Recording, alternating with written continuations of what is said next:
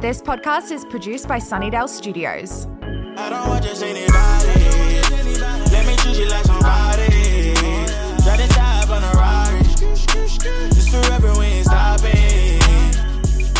Hello, lovers. Welcome to episode 2 of the Big Love Energy podcast. I'm Jessie Lou, your host, and today we are going to be talking with my first guest, Monique Harding, the Relatable Therapist on Instagram. Not only is she that, but she is my personal therapist who has done so much for me and so many other women and people that I know personally who just adore her as much as I do. So I can't wait for you to hear the gems she has to share today. We go deep, we go into facts and steps that you can implement in your own life if you're looking for some inspiration in your healing journey. And we just have a bit of fun while we're doing it as well. She is an absolute ball of light and I cannot wait for you to hear what she has to say. So let's get into it. Hello, welcome Monique Harding. I don't know why I have to use your full name, but I just look up to you so much and you're just, such a phenomenal woman. I can't believe you're here and we're talking. We go way back on a very deep level. Thank you for being here today. I'm so excited to be here with you. Thanks for inviting me. Oh, look, when we talked about guests for this series, I said, we have to get Monique on. She speaks so eloquently about real life things. She's so relatable, hence the Relatable Therapist on Instagram. And I just think everyone in the world should follow you because amongst the chaos of Instagram and social media, you show up and shed truth bombs on real life matters of the human heart that literally can change your thinking in a matter of moments. So I think you're just such a bright light. So thank you for being you. Thanks, Jessie. I feel like I just got love bombed. It is Big Love Energy, the podcast after all. I want to get straight into it. Today we've got a few things to cover and I just feel like we're going to run out of time really quickly. So we're going to go into the deep stuff straight away. I want to start by saying, like, when I came to you, it was around 2 years ago, just over 2 years ago, I had just left my marriage and I was a highly anxious human. I don't know if you can remember, but my self-worth was at an all-time low. I was pretty broken. And I remember saying to you, I've been processing all these things lately. I suppressed them for as long as I can remember. And I feel like I've managed okay, but I've just been self-healing just to survive and I just need some sort of clarity that I'm on the right track and I'm on my way to the end of this healing journey. And we never fully end the healing journey. It's a constant process. But for me, I was so ready to be at that next level of my healing journey where I could move on and not be this anxious person anymore. Like, my trauma was icky and highly complicated. It was really hard to share. I wasn't in a relationship in my marriage where I could openly talk about it. It just wasn't a welcome conversation. So it just sat there laying dormant and it caught up to me. And it wasn't until a few certain events and conversations I built up the courage to actually, for the first time, talk about it to my girlfriends. No one knew nothing. No one knew about what had happened in my life. And having those conversations with girlfriends, I was like, it's time to deal with this so I can not be anxious, not self-sabotage, not be a chronic people pleaser, not, have this constant imposter syndrome and these voices and these shadows. I need to deal with this, not only for me, but for my kids so we can move forward and break the cycle. So I'm lucky that I had those people to sort of go, yes, let's start this process. What I want to start off with you today, what is some guidance for the listeners who might be in a similar position to what I was a few years ago that don't have that push, who have those feelings sort of bubbling under the surface but don't know where to begin? Where do they start? Yeah, well, I think it's interesting that you saw that as a beginning because when I first met you, my impression was more that you were quite far along. Oh my gosh. Right? Because you'd already made those steps internally within yourself, hadn't you? Like you'd already started to look for the answers. And I guess that's where I tend to see people in their journey is perhaps they've gotten to a point in their own healing or in their own processing. And then it's like I call it expansion anxiety, right? It's like you're expanding, you're growing, you're developing, and then all of a sudden you kind of hit all of these limiting beliefs and you start to feel more anxious than ever. Procrastination, perfectionism, people pleasing, all of the P's come in. And then you start to outsource your thinking. You think, oh, well, maybe this expert will be able to validate that I'm on the right path, or will it be able to validate my next step? And I always think that my role and the way that I can best serve people is not necessarily through that direct advice or even that validation, but almost like guiding you back home to your own thinking and your own self-belief. Because as you said, like if you're in an environment where, or a marriage or friendship circles where there isn't that safe place, there isn't that safe base, that would be my first tip, is try and find that somewhere, right? Like whether that's with a therapist, whether it's with a coach, even whether it's somebody on Instagram that you look up to that might have shared a bit of their own personal raw story. They might not be the person that holds you, but often they'll link you with the people that have held them. Absolutely. Yeah. No, I love that. And the social media can be such a awful place with a lot of noise, but sometimes in those spaces where you can see yourself in someone's story, and that's enough to take you to that next level. And that's why that's a great tip. And I think that there's actually, like, I've worked with a fair amount of people who have profiles on social media or in the media, and it's so remarkable how many referrals and recommendations I get from those people, because people do reach out to them and they are generally so open to it and so happy to support them, so happy to link them with good people who have helped them, just in the hope that everyone can collectively heal together. We can all just grow into our best potential. That's true. I think that's actually where I found you. I've heard you on another podcast.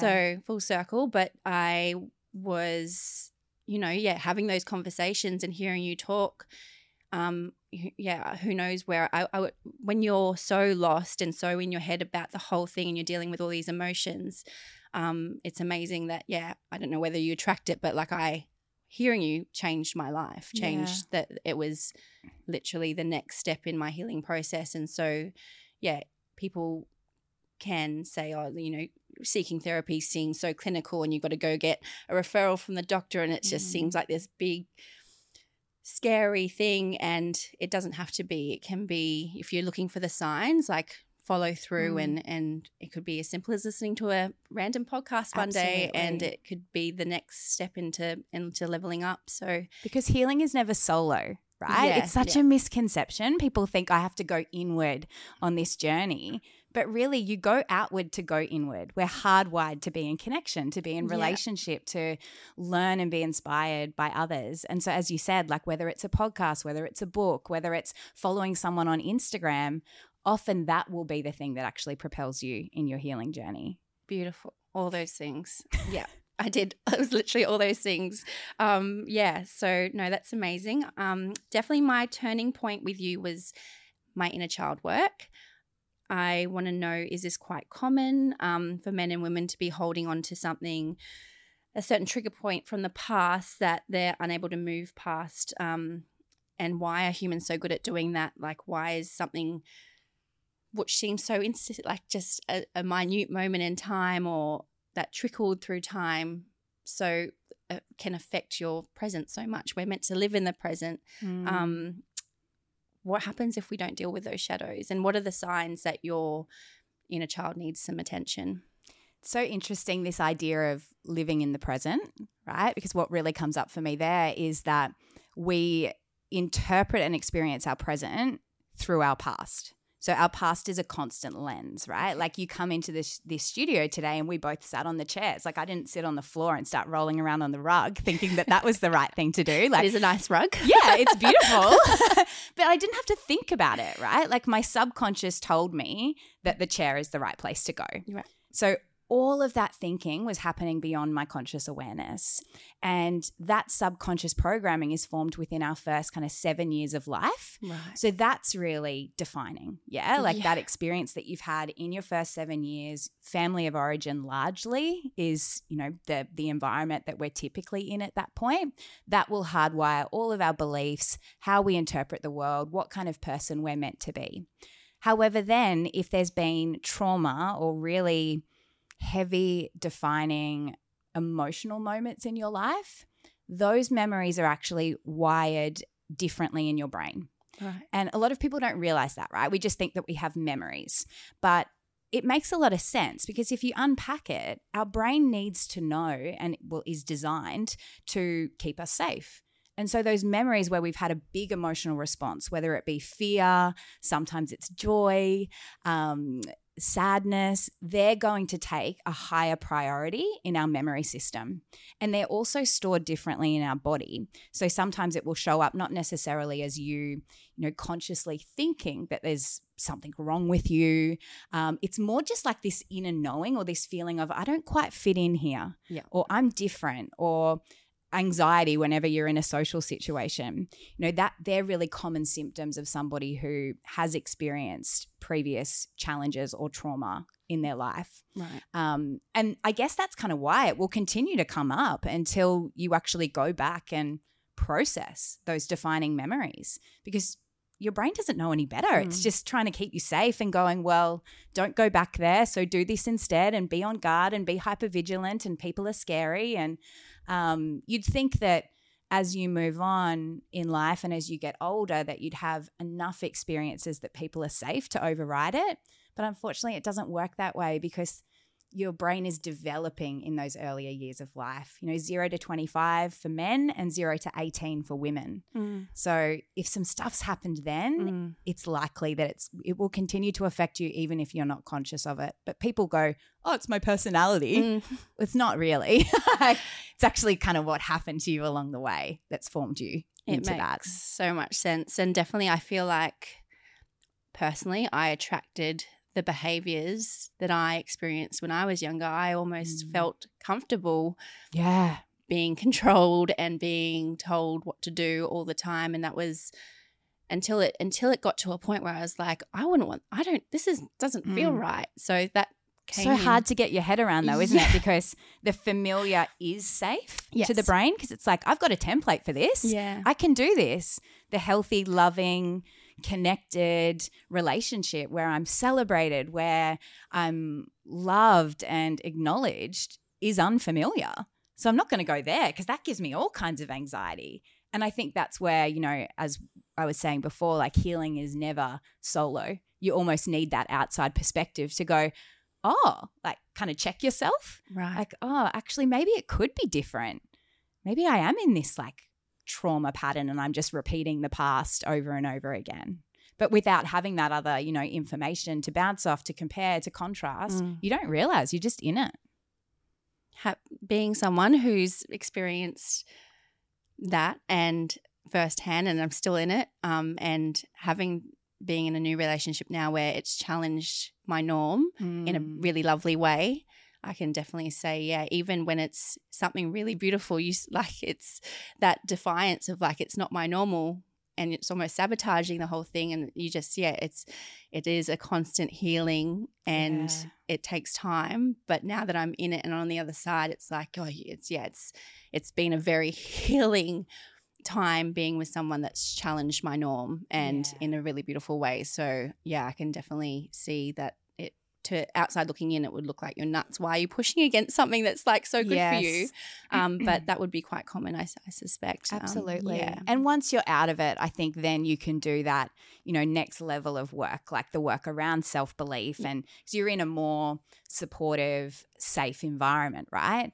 Because if you think like self-belief, if you have someone constantly telling you that you're not good enough, or you've had that in your past and then you've, been drawn into another situation which is similar, it's going to be very hard for you to redefine that, right? Like you're constantly getting this evidence given to you that I'm not good enough, I'm not worthy. And I think sometimes like self-belief, people talk about it in terms of like believe in yourself to start the business or believe in yourself to go and do this big investment crazy thing. But I bring it right back down to basics, right? Like if you have poor self-belief or if you struggle with your self-belief, then you won't call in happy, healthy relationships because you won't believe that you deserve them. You won't treat your body well.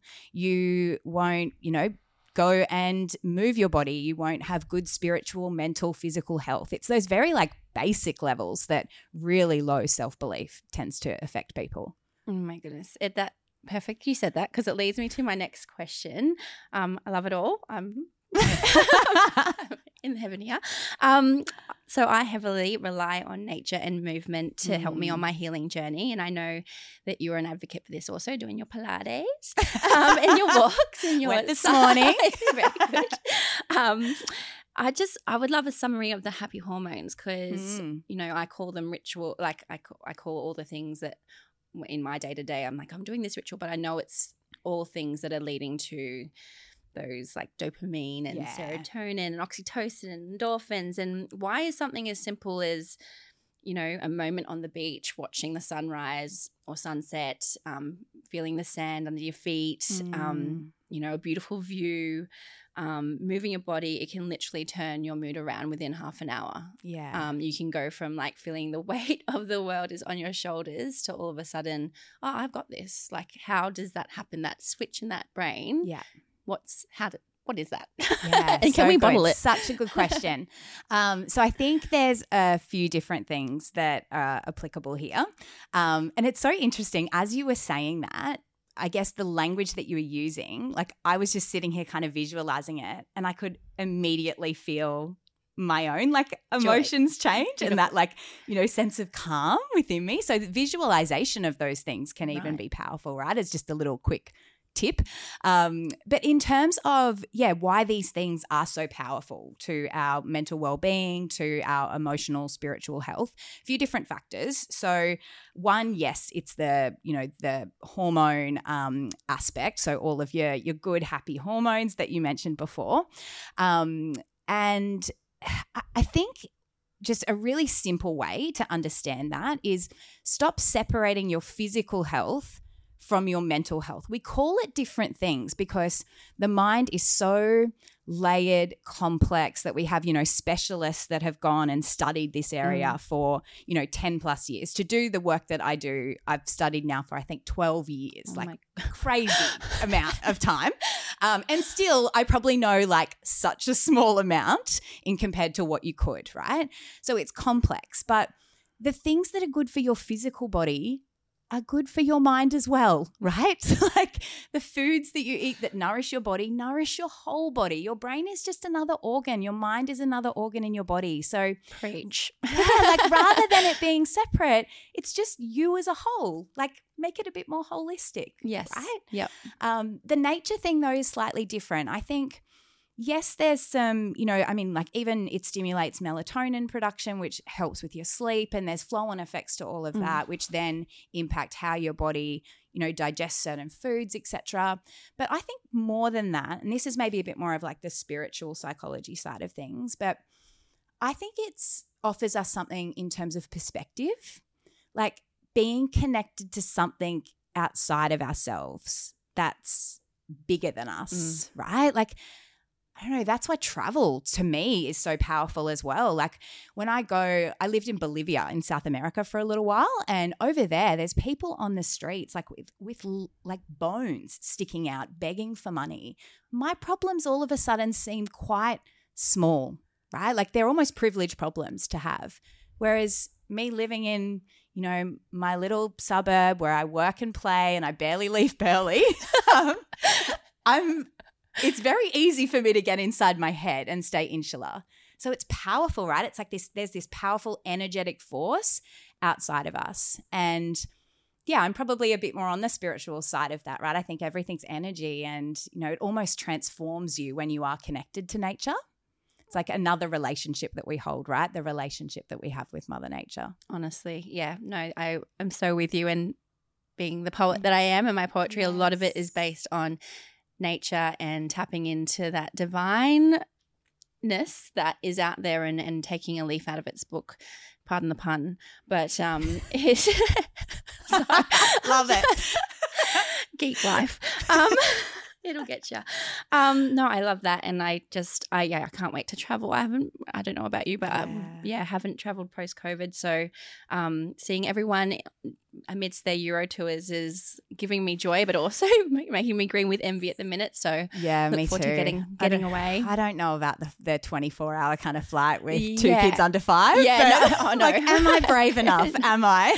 No, not about that. Maybe Queenstown, something close by. No, I it's so amazing. I just, whenever someone reaches out in person or Insta and says, give me some advice, I'm in a rut, I'm like, just simplify, go, like, step 1, go out into nature, like get out and amongst. Change your state. Yes, absolutely. Fastest way, right? Go look at that ocean if you're near it and realize the vastness of it and how we're little dots trying to just do our best. So yeah. So on to the next. This is more of a Monique behind the scenes question, because I admire you for so many reasons, but as a businesswoman is probably top of the pops as well. I absolutely love watching your business and offerings go from strength to strength. You've adapted to a demographic by showing up where we spend most of our time online. Making reels and doing them well and just sharing life-changing bombs of advice. So you're reaching more people also by creating courses online and allowing yourself to break free from the usual limits that can happen when you're a one-woman service-based business. So I just think, because of your intelligence and your relatability, your obviously empathetic nature, it's so lovely that you found a solution to share more of yourself to a broader audience. And I just want to know, at what point did you decide that was the way you're going to go about things? And how did you move past any fear of judgment, being in the business of people's emotions, like asking for a friend? Because I feel, I would do all my work for free if I could, but I know that, I've got to sustain a business, but it's just one of those things that I still struggle with. Like, when I'm doing all this work for people in really big moments of their lives, it's really hard to put a price on it. Yes. Yeah. So any tips on that? Yeah, I think the way, I guess there's a few different, trains of thought I could go down there. I guess I branched out into more of the group offering kind of space from a values-based position. I really believe in the power of community healing. You're inside your jar, and then you bring you in your jar to see me and sit alongside me, and then I kind of end up in your jar after a while, right? So we're both not reading the label. Whereas if I can bring a community of women together to work on things like self-belief, self-trust, money mindset, like I so strongly want more wealth in the hands of women, because I know wealthy women do incredible things with money. Oh my goodness. We change generations to come. We change communities.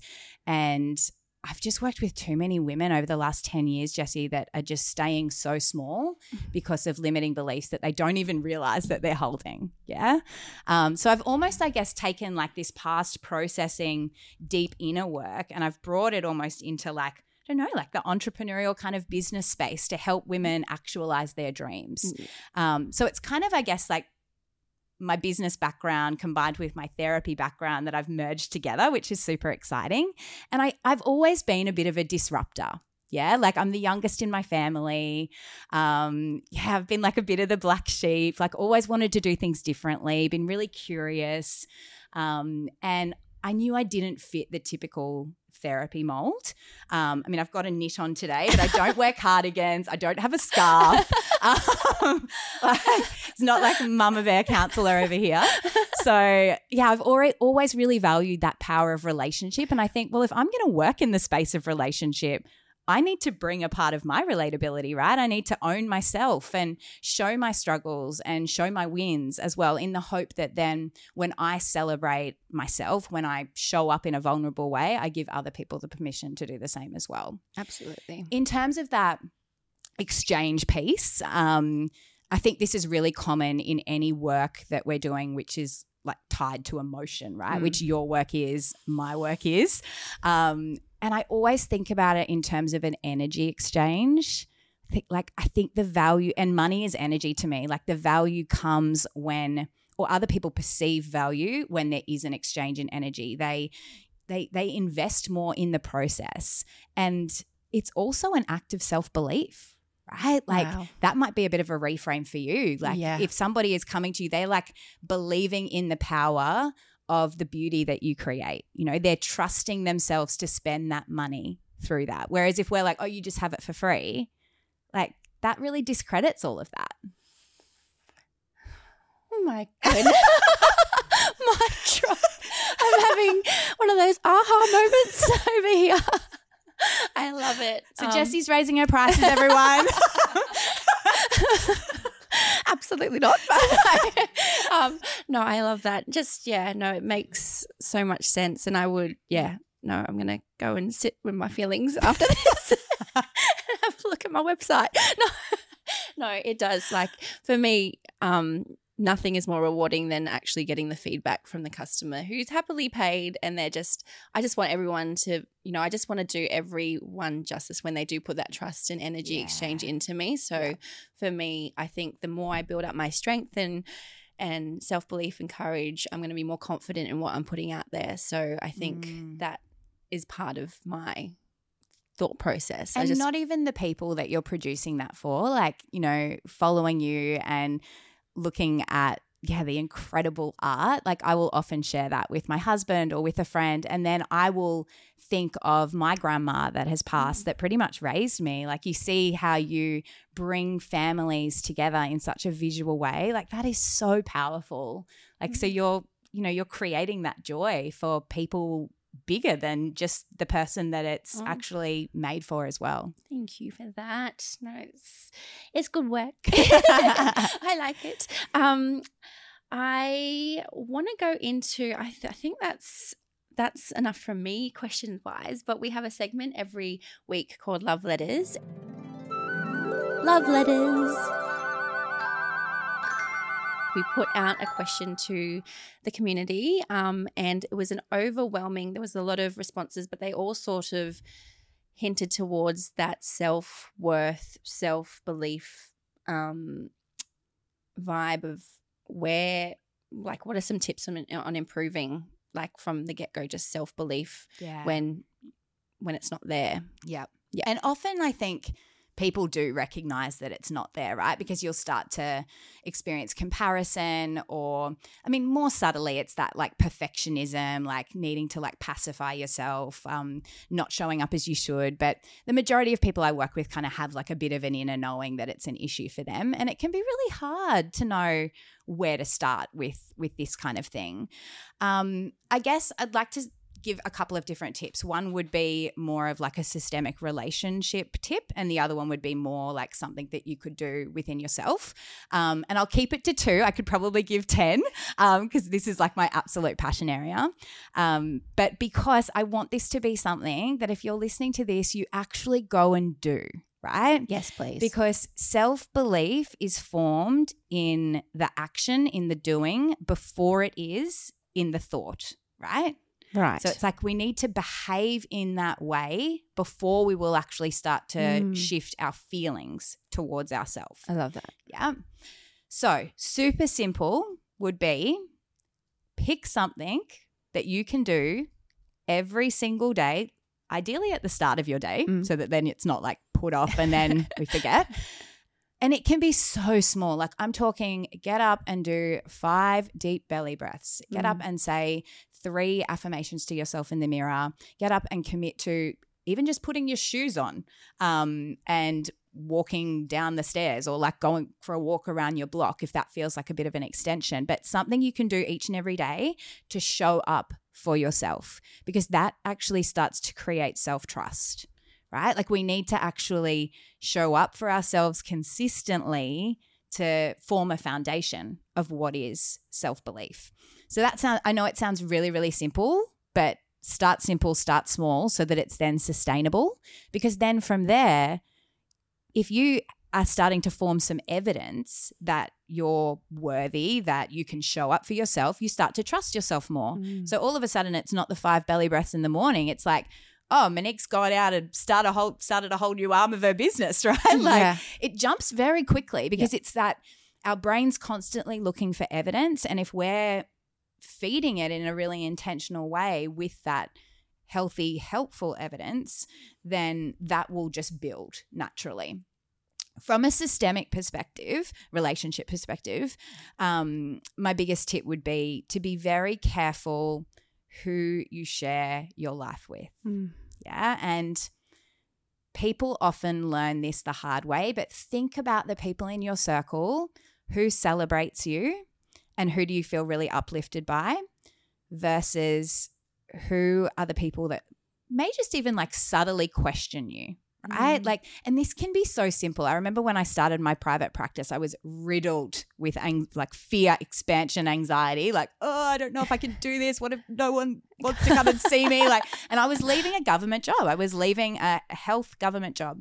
And my whole family belief system is around like, you work for the government, you've got a job for life, you're stable, you're secure. Like my parents are a bit more elderly, so they've grown up in very hard times. So that, you know, it's a safety thing, right? Comes from a place of love. But every time I'd talk about my work, they'd be like, have you got enough clients? Like, are you sure that this is going to work out? You know, it's just that subtle kind of questioning, which now I can hold. Yes. Right? Yep. Back then, absolutely not. Would trigger fear, back into anxiety, panic mode. Like all of a sudden I'm doubting myself. I'm relying on my husband to kind of step in and like be my logical thinking brain of what the reality is. And so sometimes the person that is unhelpful, and this can be painful to realize, can be even the people that birthed you, cared for you, right? It might be like who you think is your best friend, that for that particular thing, because of their own fear, their own beliefs, sometimes it is out of a place of love for you, often more than not it is, they're not the people to share it with. Yeah. Right. So pick the celebrators, your cheerleaders, and keep them small. Sometimes that's like, that is your therapist. That is your coach. That is your like group mastermind that you're doing. That safe space. Like, and you take it there until you've built up enough of that foundation within yourself. And I guess across both of them, think about it as a build.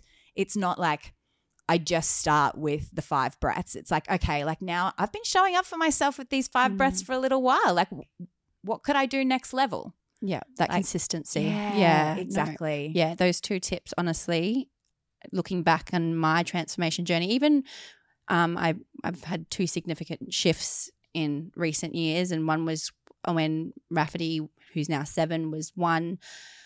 I was in a rut health-wise. I hadn't been putting myself first. I was trying to build Louis Lux at the same time, raising a newborn. I remember, you know, having my laptop after giving birth to him in the hospital, because he came 4 weeks early, telling people, oh, your order is on my desk at home. As soon as I'm home from the office, I'll ship it out. I've got this preemie.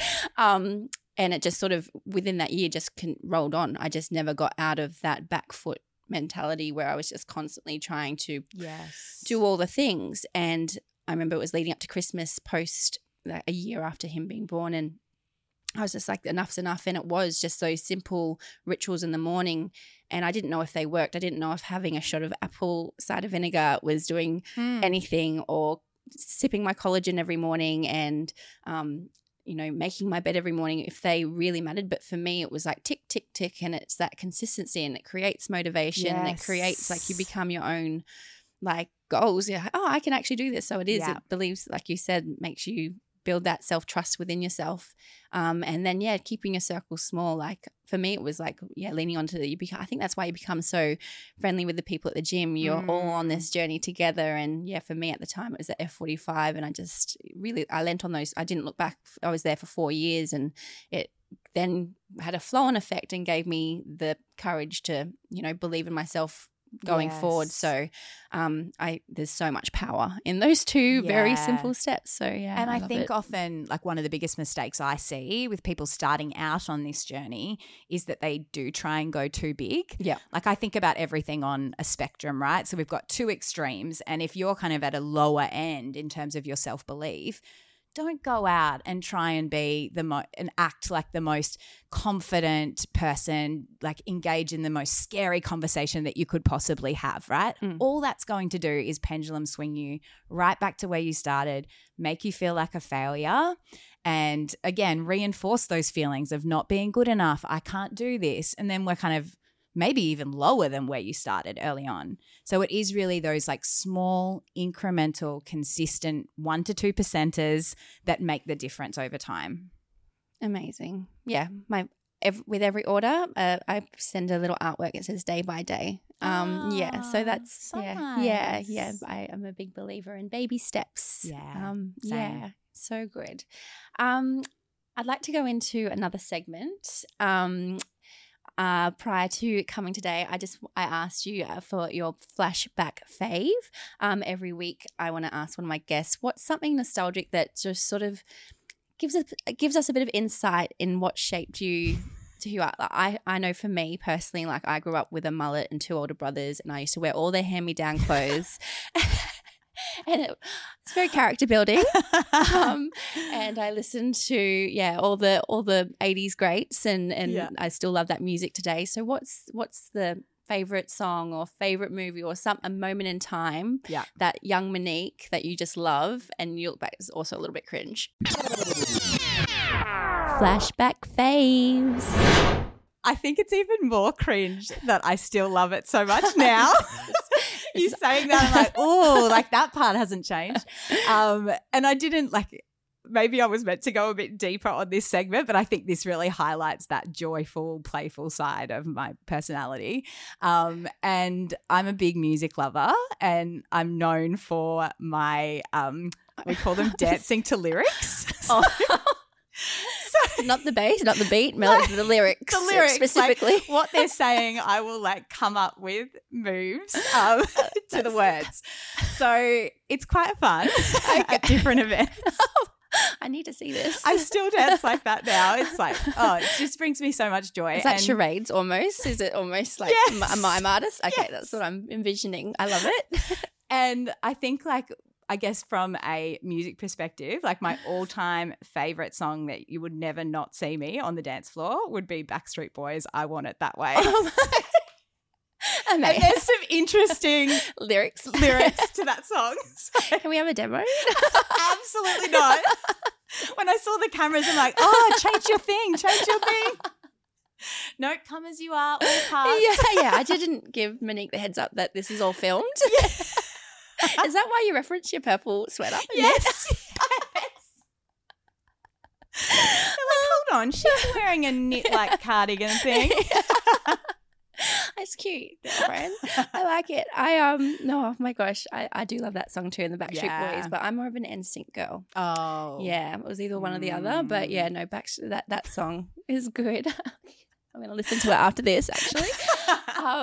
Oh my gosh, I think that's the perfect wrap up on a really lovely chat. I think we fulfilled the purpose of the potty in talking about some deep things and having fun while doing it. And I think that's just your vibe as a whole. I think if we can, isn't it? Yes, just normalizing that everyone has their story, everyone has their thing, and we just got to show up and do our best to deal with it in a way that we can still keep propelling forward and changing and breaking that cycle for the generations ahead.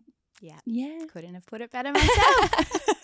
Thank you so much, Monique. Thanks, I'm sure you've got a full day of helping people, so I'll let you go. But thank you, and can't wait to chat again online. Sounds good. Well, there you go. Just a little bit of light listening on your Monday morning. I am just a little bit rattled. She really speaks to the soul, that woman, and I hope that you love that listen and love what we're creating and can understand what we're trying to do here. I'm so wrapped in that whole conversation, and a big thanks to Monique for coming onto today's show. I can't wait for next week's episode, but before we get there, I'm going to do our weekly segment of Words to Live Your Week By. Words to live your week by. just a parting gift for you to hold on to. You never know what pops up throughout the week, and if this helps you in your subconscious there, then that's great. I've actually borrowed some words of Monique's. I thought it would be fitting to use some of her wisdom for this week's segment because she is full of wisdom, that lady. So this is just straight off her Instagram, like it's no big deal. Here it is. You are not difficult, controlling, or too much, nor do you need to slow down or do less. You are a woman who has big dreams. A woman who is connected to her inner wisdom. You are a woman who is boldly chasing after what she wants in a world that is still getting used to the idea that women can do that. Don't forget that. Mic drop.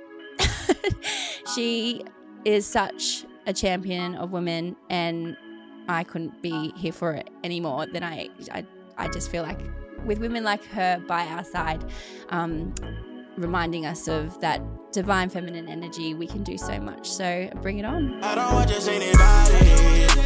Let me treat you like somebody.